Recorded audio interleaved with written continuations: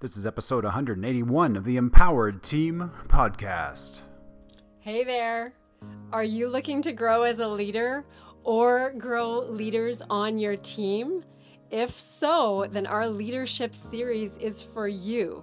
It's running all year long. It's free webinars to teach you about various topics in leadership that can really expand your growth, elevate your leadership, and be able to really serve those around you.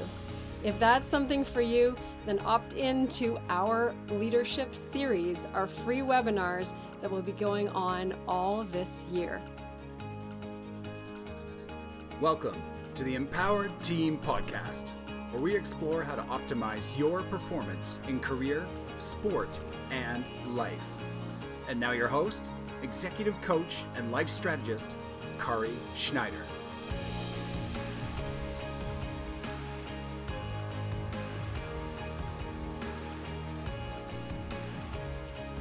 Welcome.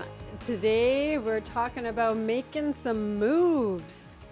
If you had asked me 4 months ago if I was going to move somewhere, move my home, I would have said absolutely not. Like, there wouldn't have been a question in my mind. There's no way I was considering moving. Not a chance. And then within about 3 days, it all came to fruition. And this isn't something we were planning at all. So here's what's happening. And I'm going to share making moves, massive change, and how we cope, but specifically some of the things that we do personally in coping with major change. Because even if you're not making a home move or a business move or a major life change, ultimately this comes down to change, and this is where we struggle. So I'm going to just let you know some of the things that are going on and how we cope with this so that you can use these tools as well for whatever major change you've got going on, whether it's unexpected or expected, like the unexpected that we've gone through. So to back up, what happened was we've known that my mother-in-law, Paul's mom, hasn't been remembering as much. And we've known this for a while, and we've just been being more and more close with her to understand what her needs are and keeping an eye on things. And a few key things had happened that had us realize that, you know, she's not doing okay on her own. And ultimately, it had Paul start to look at some properties. And this kind of surprised me because we've only lived in our house for a total of 2 years. We moved in the beginning of the shutdown of the pandemic. When the streets were deserted, we were driving moving trucks and moving vans back and forth. So it was really not something we were anticipating doing. However, with Paul's mom, we knew she also did not want to go to a home, and we made this real uncertain decision of having her move with us. And this is one of the biggest, I hesitate in saying this because it's one of the hardest decisions that we've had to make, and it's because there's so many moving parts. She's lived in her home for almost 40 years, and in that home has just been accumulation of memories and experiences, but also stuff, and a lot of stuff, and a real challenge in getting rid of any of that stuff. And so Paul had the tough, daunting task of trying to purge and go through a lot of this personal stuff that comes from family deaths, that comes from a lifetime of memories, and also comes with the challenges of his mom remembering or not remembering and understanding the whole process of the move. Now, she understands the move, and she understands that she's moving in with us, and she's agreed to that, and we've been doing all the things to sell her house and our houses and go into a house together. And she understands all of that, but then there's the day-to-day of not knowing when and exactly the details and re-explaining and those types of things. So there's a lot that is happening emotionally and psychologically that comes with change. And when it comes to moving specifically, what I like to say in business or in life is that there is a cause that then produces an effect. And this is true for anything in our lives. There's a cause and there's an effect. We might think that the effect is the thing that we are after, but often we have to take a look at what the cause is. So in this specific example, and this would apply to a lot of other examples, there are some causes that are really massive changes that we're experiencing, and it looks like major financial shifts in selling and buying, contractual obligations. Purging this hoarding situation would be another major, massive change and cause for the effects. And I'm going to tell you about the effects, and they're not pretty, because some of the effects that we're having are, snapping at each other, neck pain, not sleeping, all of those things. But those aren't the problem, even though they seem like the problem. The problem is coming from the cause, which is the massive change. So if you're experiencing this in a work change or a renovation, you might think that the problem is the disruption of the employee or the mess in the house. Those are the effects, not the actual cause. They are the effects. So the causes and the massive changes for us are the major financial shifts, and the dementia and Alzheimer's. Those are the massive changes. The purging this hoarding situation, selling houses, not just one house, more than one house, buying a house, going through all the contracts and lawyers and home inspections and visits. And the fact that this home that we're moving to is an hour and a half away. This isn't just within the same city. It's in a different location that takes travel to actually move to, let alone do the purchase. The day-to-day disruption that causes, just the travel and all the extra appointments, the driving with the travel, the locating new services and connecting in a new community. There are so many massive disruptors that are going on right now. And ultimately, there are effects. Now, there's an effect that's called relocation depression. And when I did some research on this and dug into it, this relocation depression, what I realized is that it's so much like the identity loss that athletes experience when they leave sport, or that sense of loss that people experience when they've achieved the goal that they want. Relocation depression is that, the person moves, and at first they kind of think it's strange that they feel depressed after they've finished the move, because they've achieved the move, they've achieved the goal. It's akin to feeling the depression after taking first place in a race. Why would you feel depressed after getting the medal or getting to the Olympics or winning the gold? And there's these underlying issues that are involved with this. One of the most significant being that the goal is removed.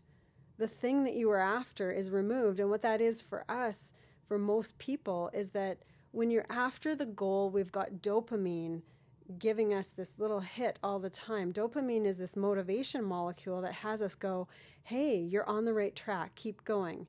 You're sniffing out the water as this primal animal. Oh, I'm on the right track, I still smell the water. Well, that's the same for us in the move or the goal, whatever it is, that has us continue to take action because we feel that we're going in the right direction, and we have this molecule, this hormonal response of dopamine that is helping us to continue to keep going.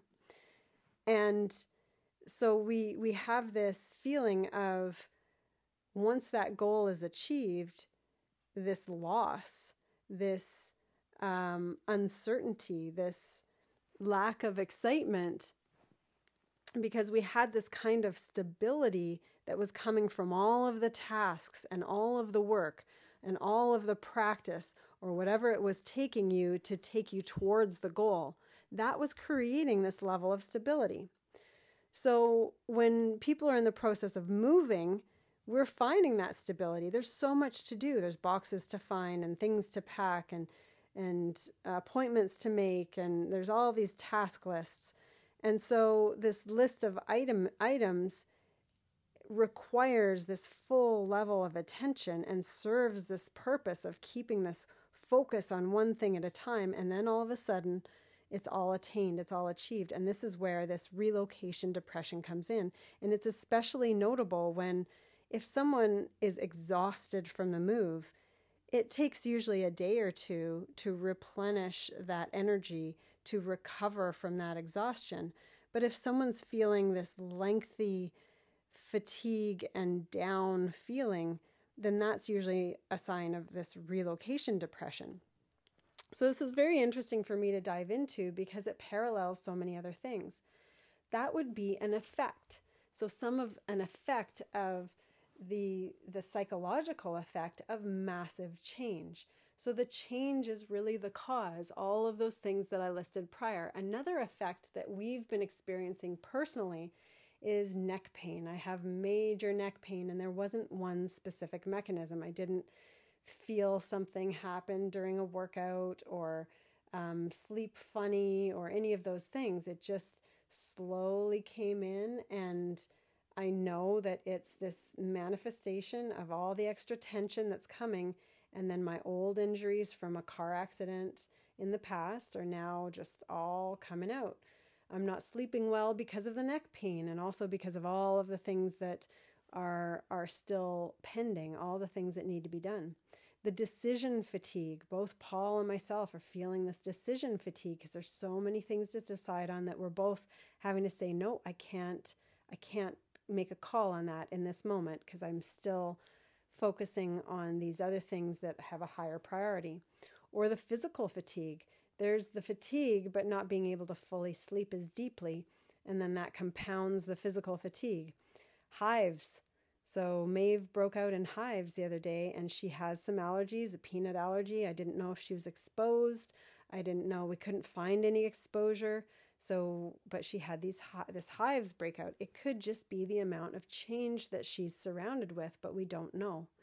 I'm snappy and Paul's snappy, but we're really putting that in check because we are different people than we were 2 years ago on our last move. And we're very, very different people than we were from the 10 or 12 years ago when we moved from Turkey back to Canada. So we've done moves before, but we're not the same. And we're dealing with these new challenges and new changes as completely different people with a completely different tool set. So the overwhelm is another effect as well. And what the typical recommendations are in this situation are pretty standard, and they're things that are automatic for us, things that we knew we'd be doing. We didn't even have to talk about some of these things because the things that are the recommendations are things that we normally do anyway. They are part of our lives. It's the planning ahead. It's the purging. It's the getting help. We've done all of these things. We got help. We're getting help with some physical moving. We're getting help with some of the packing, getting help with some cleaning. Those are what we already do. The purging, we did that 2 years ago when we downsized, but there's more purging to do with his mom's place. The planning ahead, the being adaptable. Another one that's recommended in moving is grieving, allowing yourself to have the time to grieve the transition, grieve the loss, because it is a loss of the old neighborhood, of the old home, the old routines. That's a grieving process, to grieve the loss of that. And being aware of that is very helpful for me as a parent to not just encourage or push my child into only the happy things about the move, only the great things that she has to look forward to, but actually allowing the grieving process of letting go and moving on and being sad about what isn't there anymore. and that's okay. And another recommendation is starting the new routines in the new place. So all of these things we are basically autopilot for us. We're very aware of. We have them in check. But here are the little things, the details, the behind the scenes. Here are the things that are really helping us right now that I think will help you in whatever you have going on that's massive change, whether it's a move or not. So what's making the biggest difference for me is meditation. And this is this is partially just a physiological brain recovery that I'm getting midday that is helping make up for the demand, the decision fatigue, and also the lack of sleep. And I'll even see, I have an Oura ring that measures my physiology, and it measures my heart rate, my breathing rate, my heart rate variability, all of these fantastic measures that can tell me where my stress response is. And I'll have a low recovery score if I haven't slept well at night. But if I get as little as 15 minutes of a meditation in the middle of the day, I can take my recovery score from a 63 up to a 76 with that 15 minutes. And it's very powerful. And those are the numerical metrics. But for me, I feel the difference. My clarity of thought is so much better. My energy is up. My calmness is reset. So I feel calm and focused again. And that's a 15-minute meditation. And I'm usually cutting it about as close as I can for a time purpose. And my old self would have said, oh, you don't have time to do this. Don't do it. Yeah, just keep going, get this other box packed. And myself now knows that 15-minute meditation will save an argument. It'll increase the number of boxes packed. It will have a greater experience, a more powerful and beautiful experience of the day. So meditation has been incredibly powerful, and it's been something Paul has done with me as well, and he usually falls asleep, but that little 15-minute nap is just as efficacious as the zoning out in the meditation or zoning in. So really powerful. Deep Blue. My Deep Blue rub has been a game changer for my neck. I typically don't take Tylenol or Advil or any medication that way, but will if we needed to. And with this neck pain, I took some Advil and it didn't touch it. But the Deep Blue has been this Deep Blue rub, which is essential oil based, has been a game changer for me being able to sleep. So that's been a real bonus. Food planning. We typically plan our foods in the week, or meals in the week, but what can go out the window when you don't have the cooking utensils and you've packed a bunch of plates and everything's who knows where, then what I've found in this particular move is that I planned our HelloFresh, so our food delivery, so that I made as much of it ahead of time as possible so that we could eat from the leftovers. We've planned pizza, of course, for the moving. And also one of the other things I made was an egg bake so that we didn't have to cook breakfasts. We just had little egg bake ready for us to eat in the morning with fruit, and then travel lunches. So we're commuting the hour and a half to one way to get to our new place, and having those travel lunches that we're eating on the go is so much better than grabbing something through a drive-through. So those things are keeping our energy up, our focus, and our physiology in check. Workouts, yes, we are still working out, and this might surprise many people because there's so much physicality with the moves and there's so much extra energy output. However, if we weren't doing our workouts, we would be less energetic. It is part of our physiology that if we made that much of a big difference or big change in our workouts, that it would actually drain our energy because it's something that's such a staple for us. So workouts are still daily. However, If for instance, today we know that Paul's going to do a bunch of heavy lifting. It means that yesterday we did an initial 2 carloads of things when we had our final walkthrough to the house. We take possession today, so we're doing the major move from Paul's mom's house today. And tomorrow we have movers coming doing the bulk of our home move, which will be the last step. So there's 3 major steps here. But today for our workout, I suggested that he reduce his sets because he was doing so much extra physical work today, which he gladly did. But that would be just an adjustment. We either may reduce intensity or reduce volume in order to account for all of the extra activity that's coming with maybe some of the physical moving. We have a daily plan. So this is another thing we do, is we check in and say what needs to happen today, what needs to be adjusted from the original plan, where are you at, what are you doing specifically, what am I doing, so we know our role. If we don't do that, we usually have some sort of disruption or maybe even disagreement if we haven't set this plan out so we understand where we each are. Another one is that there's a clear priority, and there's a clear priority on the bedrooms and the kitchen. Because we're moving, my mother-in-law, and she might have some confusion around once she gets there, where it's her stuff, where does she get to relax? I want to make sure her room is ready and that our sleep areas are ready for us to recover, and that the kitchen is at least bare minimum with the staples set up so that we can have the food and the sleep that we need. The recovery is going to be priority. Another one that we've personally done is that last month, every March, we typically do no sugar. And what this looks like is with no sugar is for the last month, we haven't had any extra sweets.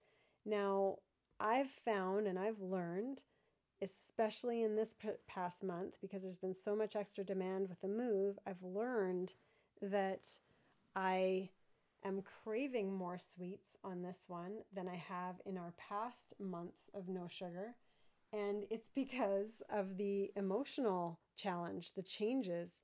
I want that little sweet to buffer the feelings of uncertainty, the feelings of stress, the feelings of overwhelm. I want that sweet to make me feel better. And I don't normally indulge in that anymore because I process how I'm feeling. I manage my overwhelm. I manage my thoughts so that I can really adapt or either process the feeling I'm feeling or understand where the feeling came from with my own thinking. And so I don't have as many of those sugar cravings or anything anymore. So it was interesting to notice how I was craving sugar more than I have in past sweet-free months that we've done.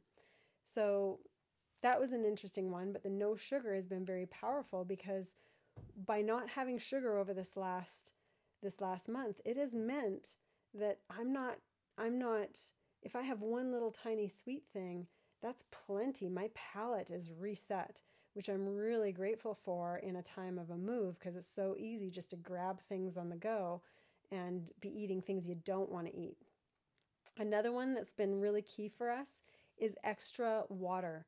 So between the move and so much extra activity and decision making, your brain, when you're making so much more, there's more cognitive demand, then it's typically needing more calories. And I'd rather have those calories come from fruit or the meals that we've planned and not from the sugar, and also not put myself in a state of dehydration. So the extra water has been critical as well. And then the other part of that is no extras. We're saying no to things that we'd ordinarily say yes to because we know that we're in the middle of the moving part of it, but there's still this transition part of it. We don't know our neighbors. We don't know the community that we're moving to. We don't know what we're going to face with living with a new family member with Alzheimer's. We don't know what we're facing. So there's so many new transition things that we're simply saying no to things that we cannot put the extra energy to. So no extras, saying no has been really powerful. And the last one that I personally want to add in here is I get coached. I get coached every week, and it's part of what keeps me performing my best and managing myself and leading myself. And the last time I got coached, my coach, she asked me to reflect. And I reflected on something that I was really proud of for Paul and myself. I was really proud of how we were showing up for each other and showing up as individuals, and in the way that we were interacting with each other. We're really honoring our relationship, putting our family first, not really noticing and acknowledging any time that we were a little bit off or snappy or anything like that, and apologizing right away or taking ownership for it. So I was really proud of us, and I told her, and I was reflecting on how I was so glad that I was pointing that out to him and pointing that out to myself, saying that I was proud of myself and I was proud of him and really proud of us and everything how we're handling things. And one thing she coached me on in that reflection was, she said, that's amazing that you're saying to him that you're proud of each other and of him, but then tell him what it means to you. And that really made me take notice, because his interpretation of that feeling that I was having, that I was proud, that I felt that pride in our relationship, in how much we've grown, feeling that pride in each other, he would fill in the blanks to interpret what that means. And so what she coached me in was to tell him what it means to me by saying things like, it really helps me that you are so aware of how I'm feeling, or I feel so grateful for the way we can communicate around some of these really tough topics in our move. So that getting coached was a very helpful thing in expanding on a reflection that I already thought, this is a great thing, but there was more to it than that, because this expansion of letting him know what it means to me, how it helps me, how I feel, that deepens our connection, and it has us understand each other more fully. And what that will do for us in these kind of challenges with the change that we're facing and the change that we're going to face even after this move is complete, that is exactly what we need. We need to have that connection and have that understanding and continue to learn about each other so that we can handle what's coming at us.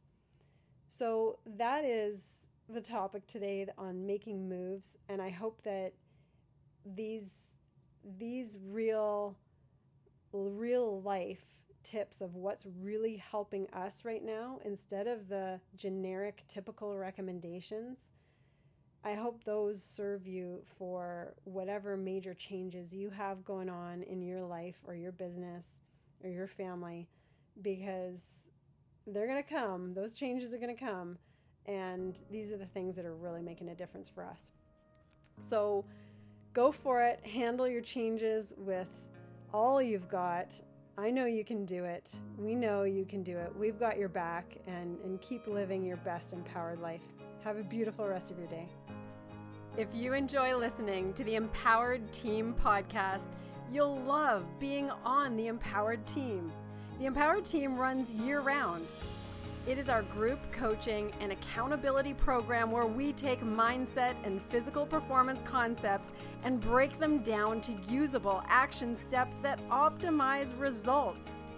To learn more about our empowered leadership coaching for business, our custom online physical training plans, and of course, the Empowered Team group coaching, head to www.theempowered.ca/empowered-learn-more. That's www.theempowered.ca/empowered-learn-more.